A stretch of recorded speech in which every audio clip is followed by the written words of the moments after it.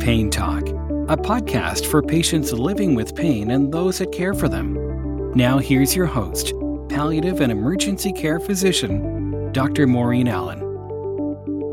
Welcome back, everyone, to another Pain Talk podcast. Today, we're going to finish up that podcast looking at that fifth domain that we talked about around core competencies, which is the prevention of chronic pain.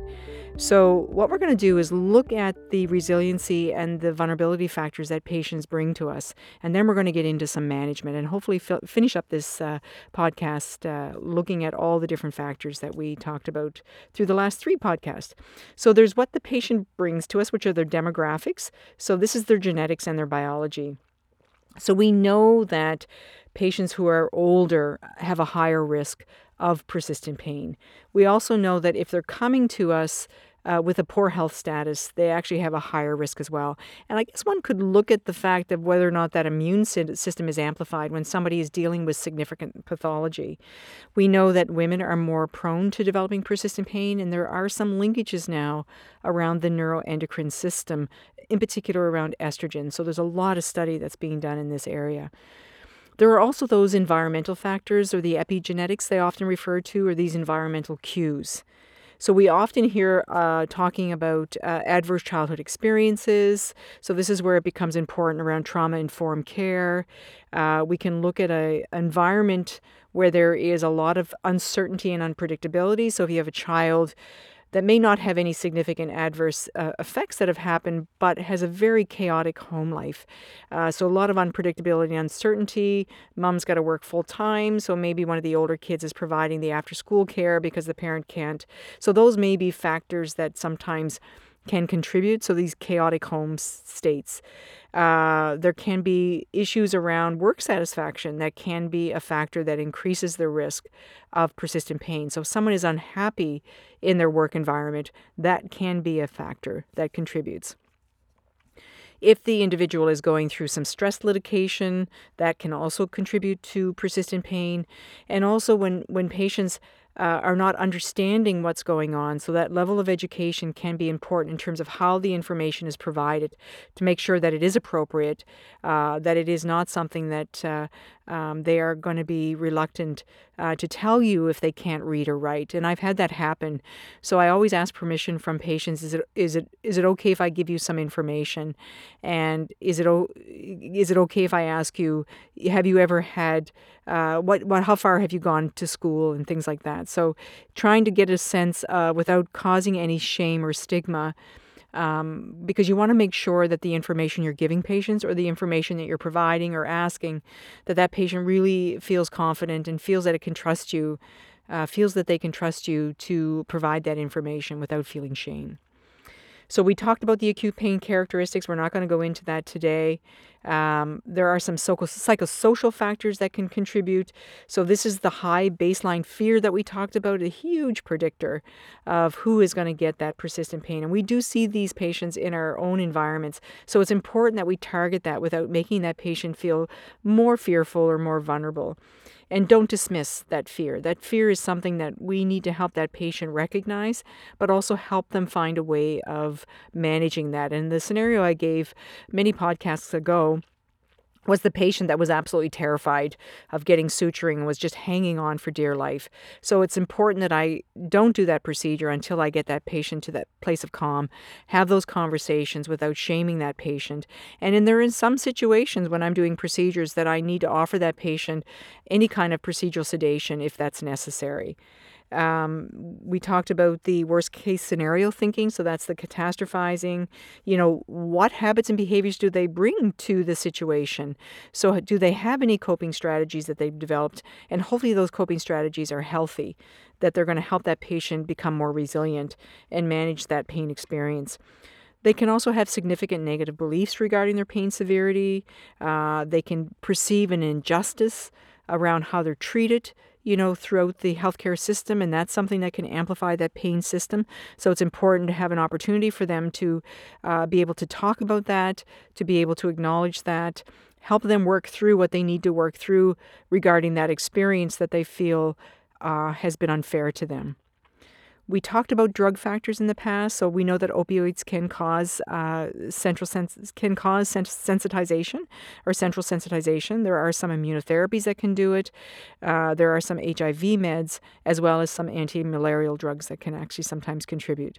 And we talked about the brain factors, neuroinflammation, central sensitization. So all these different forces can come together to lead to persistent pain. So how we manage acute pain, so we're going to get into management now, really truly matters.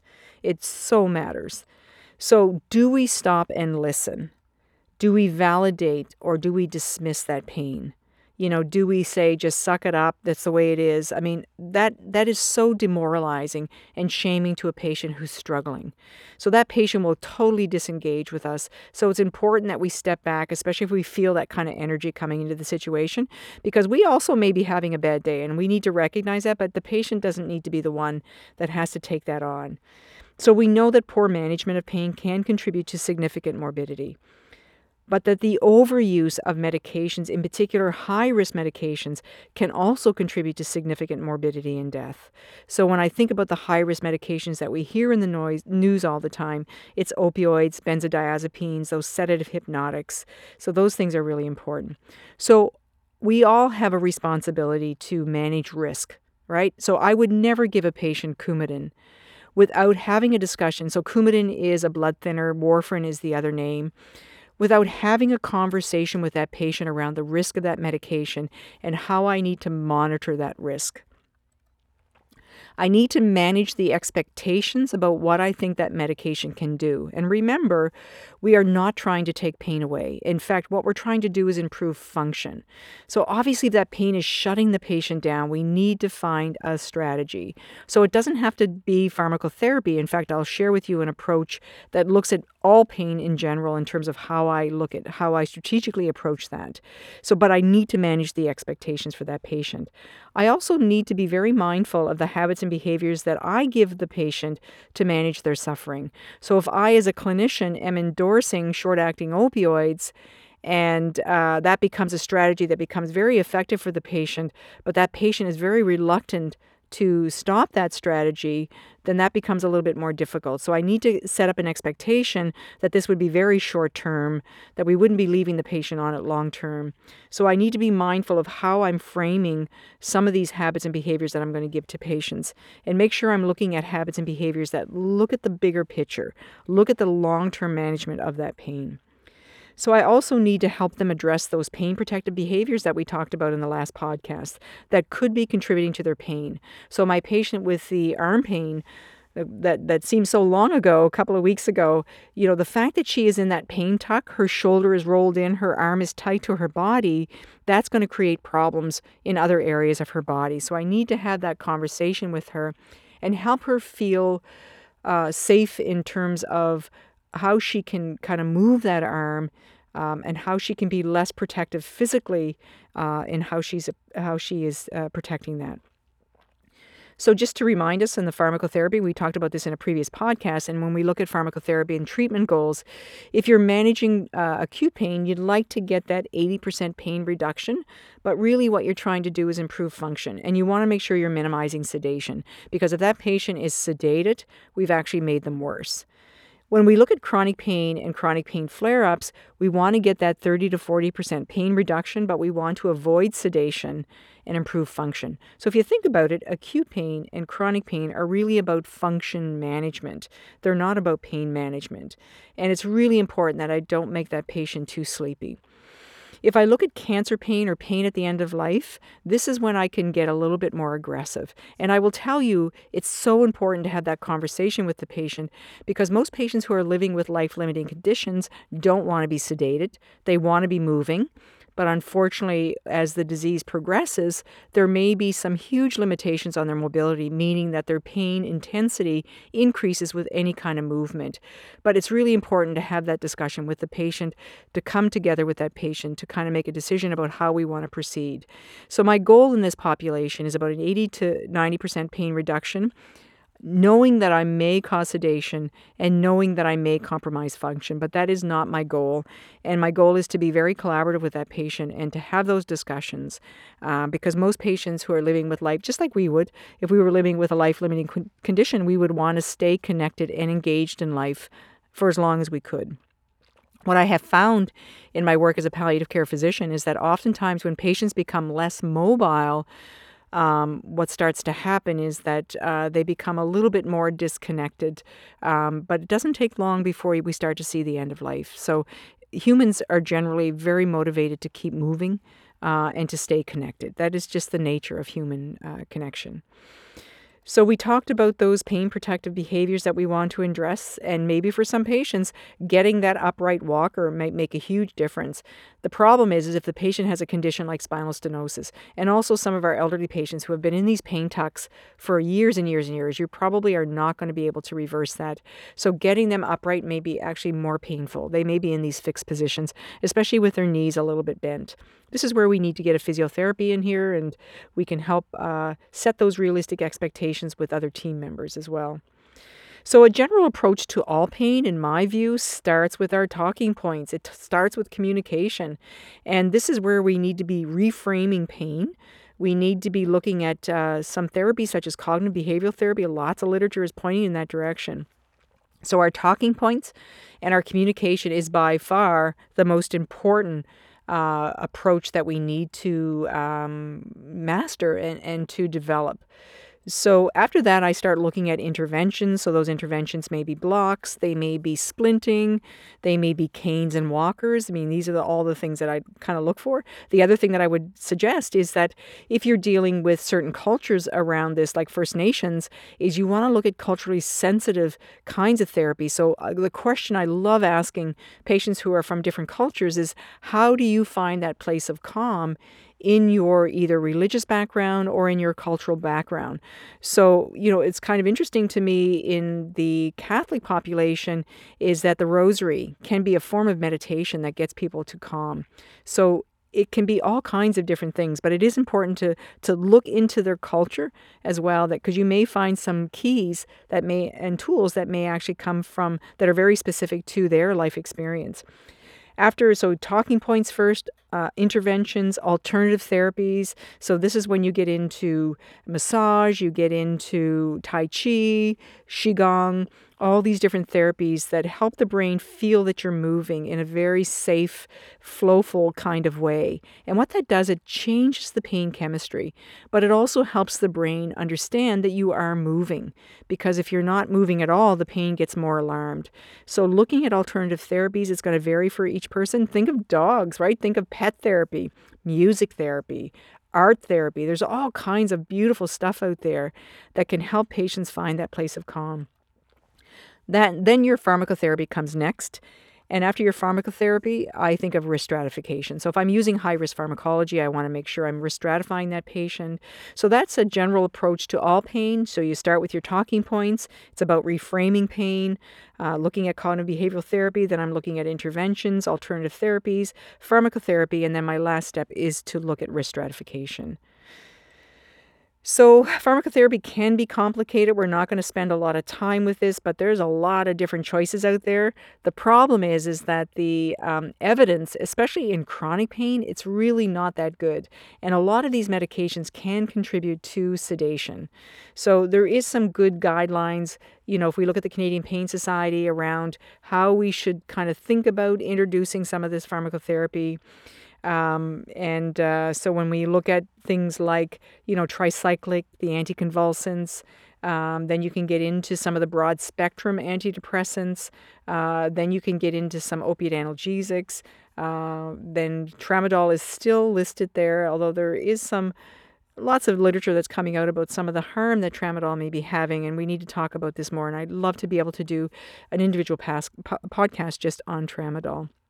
When we look at opiate analgesics in the chronic pain population, there is a lot of controversy. But the question in the acute pain population is that should we be using them?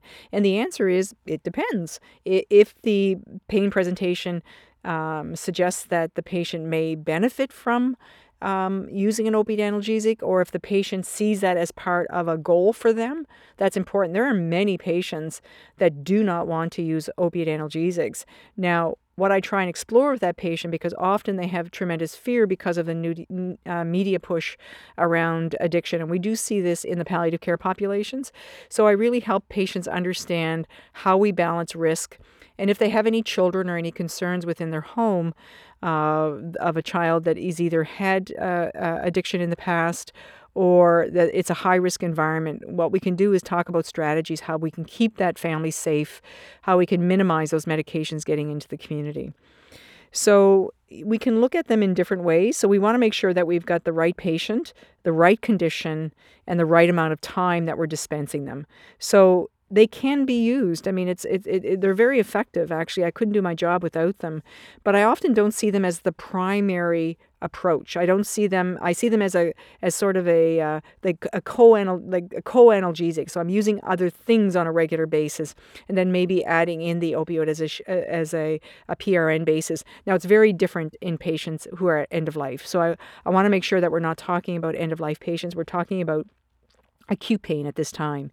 So we want to make sure we have the right patient, the right condition, and the right amount of time that we're going to dispense it, and not to see it as the only opiate analgesic that we're going to use. Now, there's been some recent literature around acetaminophen, and this is the PACE trial. I still use acetaminophen, and I always tell patients there's a reason why Tylenol gets added into pain medication, is that it is an analgesic. And for some patients, there is some anecdotal evidence that it does benefit them. So I might put them on a regular dose of Tylenol and then adding in a PRN dosing of an opiate analgesic. Other aspects of the opiate analgesic that become important is understanding that they come in many, many forms, right? So short-acting would be something like codeine, would be something like hydromorphone, would be something like morphine. And then there's the long-acting, right? So this is where you see the conts added. Hydromorphcont, oxycodone, Oxycontin. You can be looking at things like methadone. So these are long-acting. They each work differently. They're all mu agonists. They all activate the mu receptor. Some of them are what we call dual active. That means you've got Tylenol added in, you've got SSRIs added in, SNRIs added in. So SNRI would be something with tramadol. SSRI, believe it or not, methadone also has that property. Some of them actually stimulate the receptor and some of them actually dampen it down. So when we think about dual active opiate analgesics, I think of things that are agonist-antagonist would be something like meperidine, which is that we don't use that anymore. The other important piece of looking at opiate analgesics is that there are some properties. So when you think about how they work in the brain, they not only can actually dampen down that pain experience because they target in on that alarm system that looks at pain, but they can also stimulate the pathway that actually causes energy or euphoria. So this is what makes them very dangerous. So we talk about non-euphoric and euphoric opiates. Now, all of them have the potential to do it, but some of them are more likely, like something like oxycodone. Really, it's a very common experience for patients. They won't talk about euphoria when you're using it for pain, but often they'll talk about energy. So energy in someone who's using opiate analgesics medically is not uncommon. So you sometimes need to dig in a little bit deeper because that becomes really important when you're helping patients understand risk. So if that medication also relieves their pain, and I always assume that patients who are using opiates medically are using it to manage their pain. But the question I love to ask them is, does the medication do anything else for you? And this is where the patient will often describe energy. So that is the psychological dependency. So we've got the physical dependency and psychological dependency, which is not addiction. Obviously, we know that. It's really how the body adjusts so that if I pull that medication away, what they're going to experience is withdrawal. What withdrawal feels like to a patient who's using it for pain is that they'll say, I have terrible pain. My pain is much worse. Or I feel horrible. I have no energy. I feel more down because they're not getting that energy lift. So that's important recognition there. So the major complications of opiate use, I mean, we can think about constipation and nausea, which are expected, and we should be proactive. Sometimes patients will get sweating, which can also be a problem. But the biggest complications I always try and manage are opiate-induced pain, right? So opiate-induced pain is when the opioid can actually cause that sensitization. Opiate addiction, which is a life-threatening complication of opiate use, right? It's not a moral failing of an individual, it's a complication. And if we're not managing that complication, that patient will be at risk. It's no different if I'm giving them warfarin and I'm not managing their INR, and that patient has a major bleed, so which it can be a life-threatening condition and complication of the Coumadin. So opioids, a life-threatening complication is addiction, and then there's opiate diversion. And diversion itself can have many, many different facets involved in that. So it can be about poverty, it can be about spousal abuse or elder abuse. There are lots of different factors that can be contributing, as well as putting it into the illicit marketplace, or the patient may be struggling with another substance use disorder and is diverting that opioid into the community so that they can access that. So we know that the risk of opiate addiction when opiates are used to manage pain is very low. And this is a very interesting calculation that was done by a group of physicians looking at the risk. And we're talking about a very short-term use of opiate analgesics, less than 3 days. That risk was actually very low. So that risk was, the number needed to harm was about 1 in 7,000.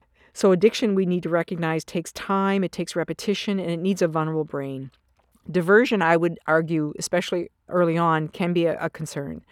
When we look at the risk in chronic pain, it's very different. So that risk increases significantly. So the risk of dying is about 1 in 500. The risk of harm is about 1 in 11. So with chronic use, you do have time, you do have repetition, and you do have a vulnerable brain. Diversion is still a concern in that population. So how long should opiates be used? Well, it depends. We know that tolerance happens in days, that dependency happens in days, and addiction takes a long time. It takes months. So what the recommendations are is that we should be using these opiates in a very short period of time. We should be using short-acting, non-euphoric, and give them very low quantities. So some of the studies looked at how many of these medications do patients on average use. And the evidence, in particular, one study that looked at patients who were discharged with acute fracture, is that the patient used few as 6 pills. So that's something that we need to think about. So when we pull all this together and we want to look at how we would approach acute pain, I want to talk about a safe ED approach to acute pain. So this is really about reducing the risk of chronic pain and reducing the risk of opiate use disorder. So the most important thing is that we need to make the patient feel safe. We need to make them feel safe and to make them feel cared for. It is huge because this is where we're starting to address some of the issues around fear. We want to calm that worst case scenario thinking, right? So we want to be able to target that. We don't want to dismiss it. We want to focus in on that. We want to let them know that they're being cared for. So make them feel safe and cared for, calm worst case scenario thinking, address pain-specific fears, and pain protective behaviors, right? So those are really important things as well. We want to examine them carefully for any new pathology or progression of a pre-existing disease. And when we want to look at treatment, we want to manage our treatment expectations. And if we're considering opiate analgesics, we want to dispense small quantities of short-acting, non-euphoric opiates over a short period of time. So a non-euphoric opiate for me would be morphine. Now, that becomes a problem if you've got a patient with renal insufficiency, but that's for another talk. But typically, you're looking for those opiates that are non-euphoric. So let's just come back to Melissa. So remember Melissa way back. So she's the young girl that had significant pain in along her surgical site. That she had an open reduction internal fixation of her forearm, and she just not getting better, getting much worse. So how did we approach her? So if we start with those talking points, it's really important that I listen and validate that suffering that she's experiencing, and I want to make sure that I'm examining her very carefully. I want to start to talk to her a little bit about those fears. So what is it that she fears most about this arm? So trying to dig a little bit deeper, and it doesn't take many questions to kind of point those out. And also the observations, so one of the things that I said to her is that the need to protect was very strong in her. And so that experience of pain was obviously significant.